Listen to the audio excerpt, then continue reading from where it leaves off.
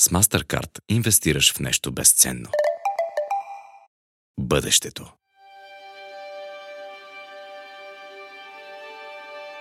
Говорихме за детокс на лимфната система в предишния епизод на подкаста и за това колко много се говори за детокс. Стресът е друга такава дума, която вече до голяма степен се е превърнала в клише, което обаче не прави проблема по-малък.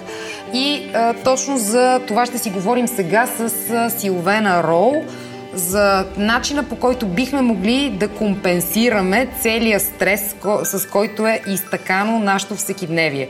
Кажи ни най-напред ти самата за себе си, как решаваш този проблем, как се бориш с стреса? Една от причините, за която аз напуснах Великобритания, Великата Британия, тя си е велика, няма 6-5, имах ресторант на пъпа на света в Мейфер, беше защото стреса вече започна да ме яде, да ме убива. Аз се усещах, аз вече бях... просто ме мъчеше, аз просто се усещах, че ставах неадекватна, не бях щастлива, горчива, ядосана, викаща, крещяща, въпреки всичко.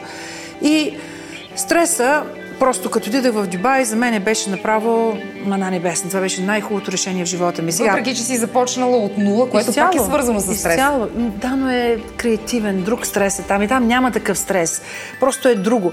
Сега, за мен е най-важно нещо, което ще кажа нашите слушатели и на моите почитатели, фенови и читатели на новата ми книга, моята кухня даже, е факта, че храната е много важно. Да се храни здравословно е номер едно за мен, но стресът е също много важен и за мен стресът трябва да го избягвам, особено емоционалния стрес. В България сме царе и царици на емоционалния стрес. Всеки е в стрес в България.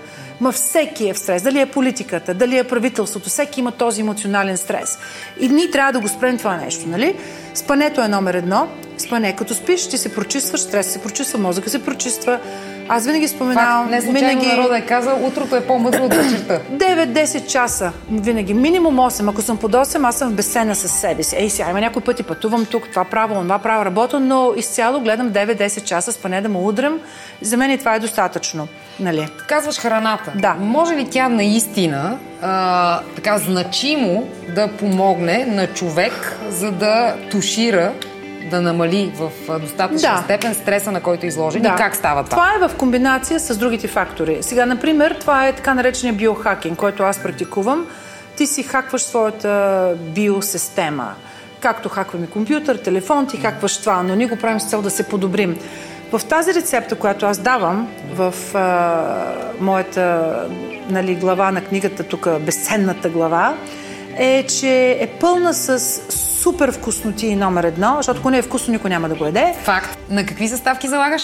Най-вече залагам на вкусни съставки, на нещо, което е вкусно, за да елиминирам потенциалния стрес, че оле, какво е това, сега какво ще го пия, какво да не е боза. Бозата за мен е най-вкусното нещо, но не е най-полезното нещо. Така че тук залагам на чудесни български моркови, има малко ябълка, малко грозде като сок, също има джинджефил за детокс и за профилактика, така, като цяло. Имам също спанак, малко червено цвекло, но има и нещо много необичайно, което е батата, сладкия картоф. Защо? Защото сладкия картоф съдържа много високи количества на магнезий. А магнезият е минерал, който промотира, който подпомага релаксацията, чувството на успокоение и подобрява настроението. И всъщност това е основната антистресова съставка, ако правилно те разбирам. Като цяло и като комбинация с другите, да. Но като цяло, да. Защото ти не можеш да направиш една напитка само с картоф. Нали? Няма как да стане. Но, например, в моята книга аз също имам рецепти, които са, да речем, браунита с сладък картоф, където изведнъж ситуацията се променя, ще стане нещо много полезно и за настроението ти и така нататък. Нали? Но също така не забравяй, че те са също много високи на потасиум, което пък в същото време регулира сърцето по един или по друг начин и ти успокоява сърцето и те намалява чувството на напрежение и така нататък.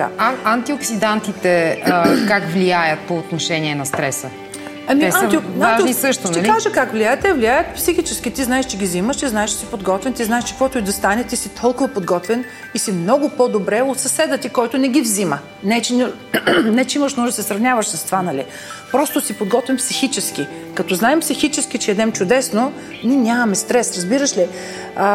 И като цяло, това е един от основните средства на биохакинг, да ядеш по начин, по който ти си хакваш биологичната система, да елиминираш негативните компоненти, като стрес.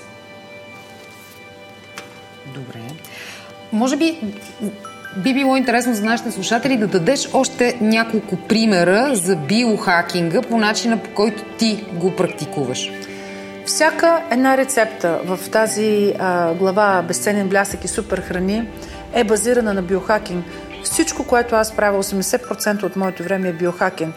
Да речем, да ядеш червено цвекло, да пиеш сок от червено цвекло е биохакинг, защото ти си повишаваш нитриевия азот, наречем. Когато едем чия, с чията ти повишаваш количеството на фибри и подпомагаш активността на чревния тракт. Всеки един компонент, който ние дискусираме във всеки един епизод тук, спомага по един или по друг начин за биохакинг. И всъщност биохакинга не е нужно да правим трансформация на нашите клетки, като внасяме кръв от някой си друг в нас, защото един от най-известните методи в Америка в момента е трансфузията. Тоест преливане на кръв. На кръв, обаче от млад човек на възрастен човек. И струва с цел подмладяване. Да, струва между 8 и 10 хиляди долара. На сеанс? Да. Между 8 и 10 хиляди долара на сеанс. И казва, че върви, казва, че става. Да речем, ако имаш един възрастен мъж на 60 години и едно младо момче, жребче на 20 години, което всичко е проверено, кръвта, но там има скрити мини. Може някакви алергии да наследиш от този човек. Разбираш ли? Така че за мен е най-безценното, най-лесното, най-ефикасното и най-безопасното практикуване на биохакинг е чрез храна. Чрез храна. Окей. И ето, аз научих още едно нещо, което не знаех от теб сега, за свойствата на патата. Да. Който е много вкусен и чудесен, но има и високо съдържание на магнезий, което пък мисля, че всички вече сме запомнили и има пряка връзка с стреса и начина, по който се чувстваме. Значи, относно батата, в България има бял, но най-вече има оранжев, който расте тук в България, а имаме и нещо много безценно в България. Това е лилавия батат.